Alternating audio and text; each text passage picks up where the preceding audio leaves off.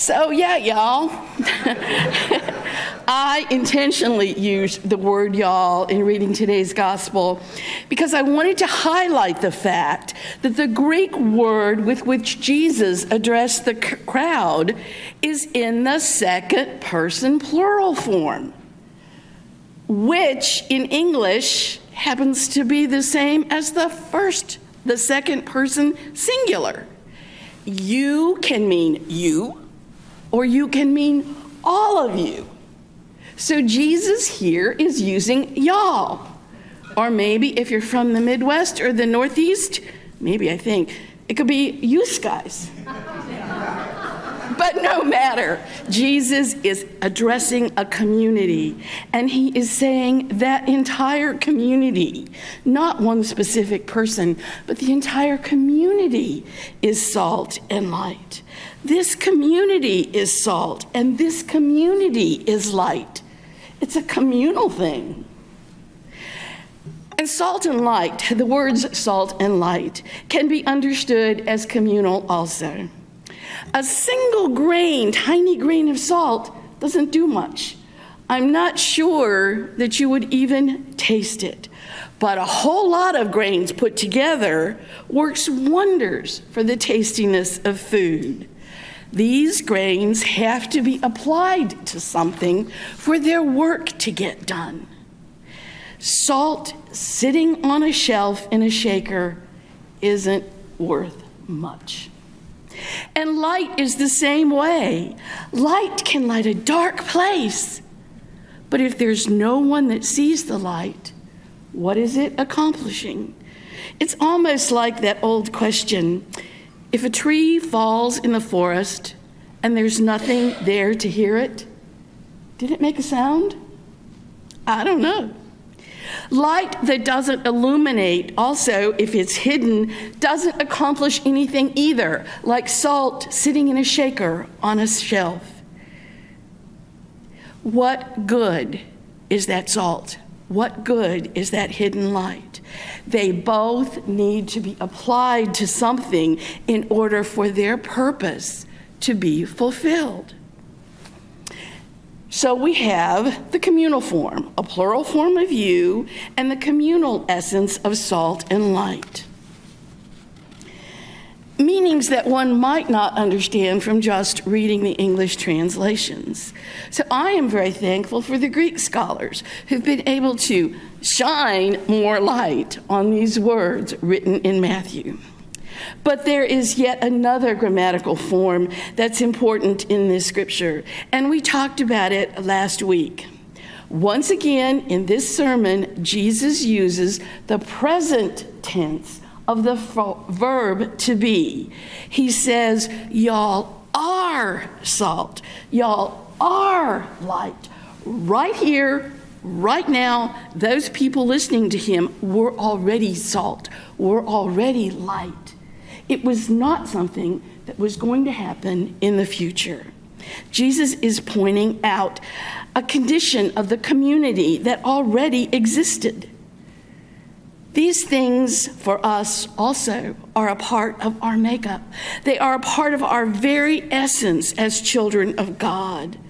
Jesus pointed out to his listeners and points out to us that this is a condition, being salt and being light, of who we are.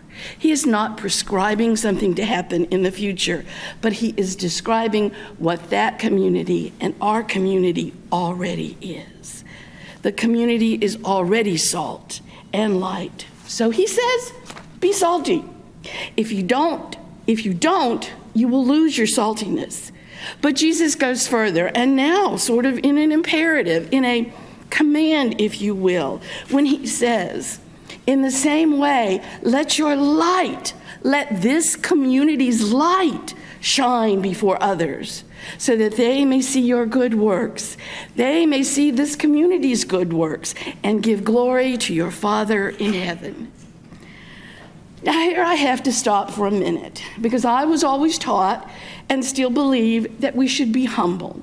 And in fact, just in the next chapter of Matthew, in chapter 6, Jesus teaches the same thing. Jesus said, Beware of practicing your piety before others in order to be seen by them, for then you have no reward from your Father in heaven. But hasn't Jesus just said in chapter 5, let your light shine so that others may see it and give glory to your Father in heaven?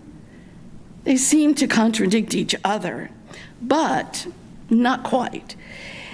In chapter 5, it is the community that is letting its salt and light work, because the salt and light, the good works, come from a foundation of God's love. In chapter 6, however, it is a warning about doing good works in order to show off, to get personal recognition. So these two verses don't contradict each other. So now back to what I was saying earlier. It is one thing for us to know that we are salt and light. It is one thing for us to claim this as being a part of our identity, because Jesus is the one who is telling us that this is who we are. And most of us maybe have no problem doing this at all, to claim to be a child of God, to claim to be salt and light.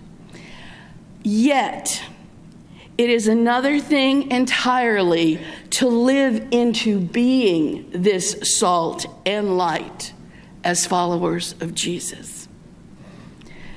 Now let's think of salt and light as knowledge in our case. And in our case, it might be the knowledge of God's will, the knowledge of God's love for us. Now, God's will is a concept that we struggle with sometimes. I know sometimes we pray for, God, I need to know what to do in this situation. You know, what is your will for me right now?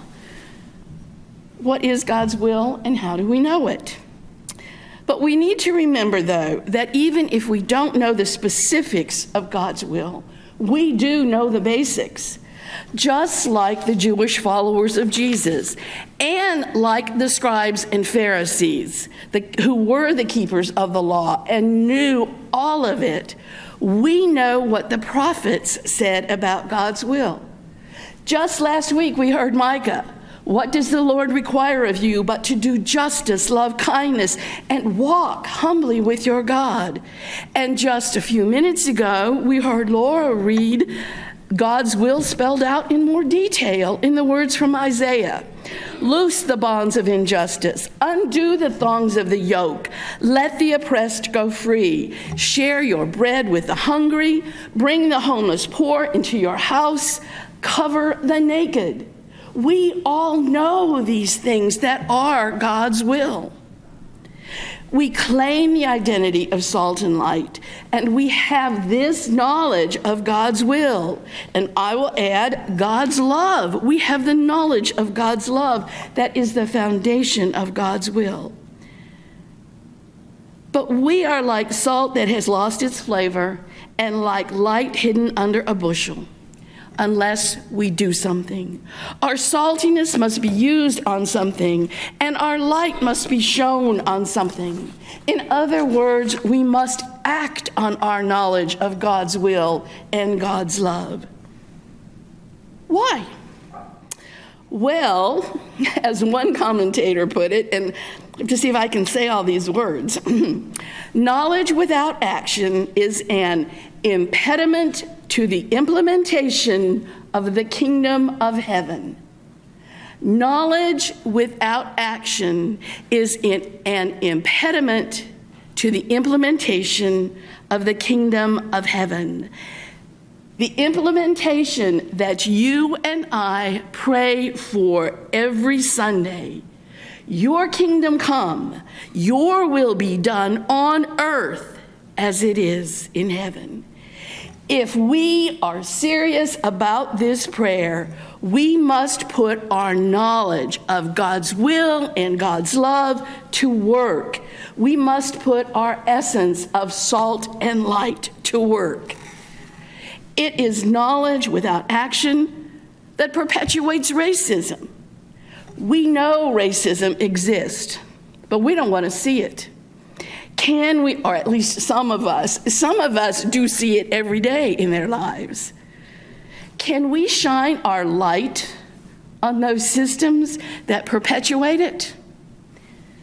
We know sexism exists, but we don't want to talk about it. Can we pour our saltiness on those who believe that women have no place in leadership in our government and sometimes no place in leadership or in the pulpit in a church? We know the oppressive history of this country. Can we shine our light on the hidden history, especially when we see it in the church? These topics and so many more are difficult to talk about because these are topics that challenge the church and each of us to get out of our comfort zone. We are comfortable with charity, but are we comfortable confronting the problems that cause the very need for charity? We are comfortable making sandwiches to share with our homeless community. And that's wonderful. I am not knocking charity. But are we comfortable asking, where are the mental health facilities for those who have a chronic mental illness that keeps them homeless? Where are the services for these people? We are comfortable talking about the lack of affordable housing. But are we comfortable questioning the zoning laws and the builders that request changes to those laws that allow McMansions to be put up in formerly affordable areas of our city? Are we comfortable when affordable housing is proposed in the neighborhoods where we live? We are comfortable supporting our veterans, particularly those injured in war. But are we comfortable questioning the very notion that spending hundreds of millions of dollars a year on weaponry, weapons of war, are we comfortable questioning that necessity to keep us safe? There is nothing wrong with charity. There is nothing inherently wrong with charity. We will always have to have some form of charity. It will always be necessary in our world. Even Jesus says, the poor you will always have with you. But when that is all we do, when that is where our action ends, we are losing some of our saltiness and dimming our light as God's community. We are limiting our sharing of God's love, for we are not using God's love to transform our communities. The church community has a default setting, if you will, one that tends to lean toward comfort, conformity, and complacency, to not rock the boat. We all have that default setting too. There are days when I just don't want to do anything, nothing. Sometimes I don't want to make an effort to change something or to challenge something. That's human nature. But we, as followers of Jesus, have more in our nature, more in our essence than this default setting. We have salt and light. We have knowledge of God's love. And we also have the responsibility that goes with being the recipient of God's love. Jesus said it this way, "For I tell you, unless your righteousness exceeds that of the scribes and the Pharisees, you will never enter the kingdom of heaven." And no matter what you learned or were taught in Sunday school about scribes and Pharisees, or how the Gospel of Matthew sometimes describes these groups of people, they did have a high standard of righteousness. They did have a high standard of following the law, the letter of the law, for doing what God required of them. They did try to follow all of the laws given to them. But Jesus sets a higher standard for us. Our righteousness must exceed that of the scribes and the Pharisees. Our righteousness includes putting our knowledge of God into action. Our righteousness is being the salt of the earth and the light of the world. The challenge is to discern what this looks like, but we must do it. For if we don't, our prayer, your kingdom come, your will be done on earth as it is in heaven, is just a bunch of empty words. It is insincere prayer. May we, Holy Covenant United Church of Christ, find what God is requiring of us. And may we let God's saltiness sting and God's light shine through us to this community. Amen.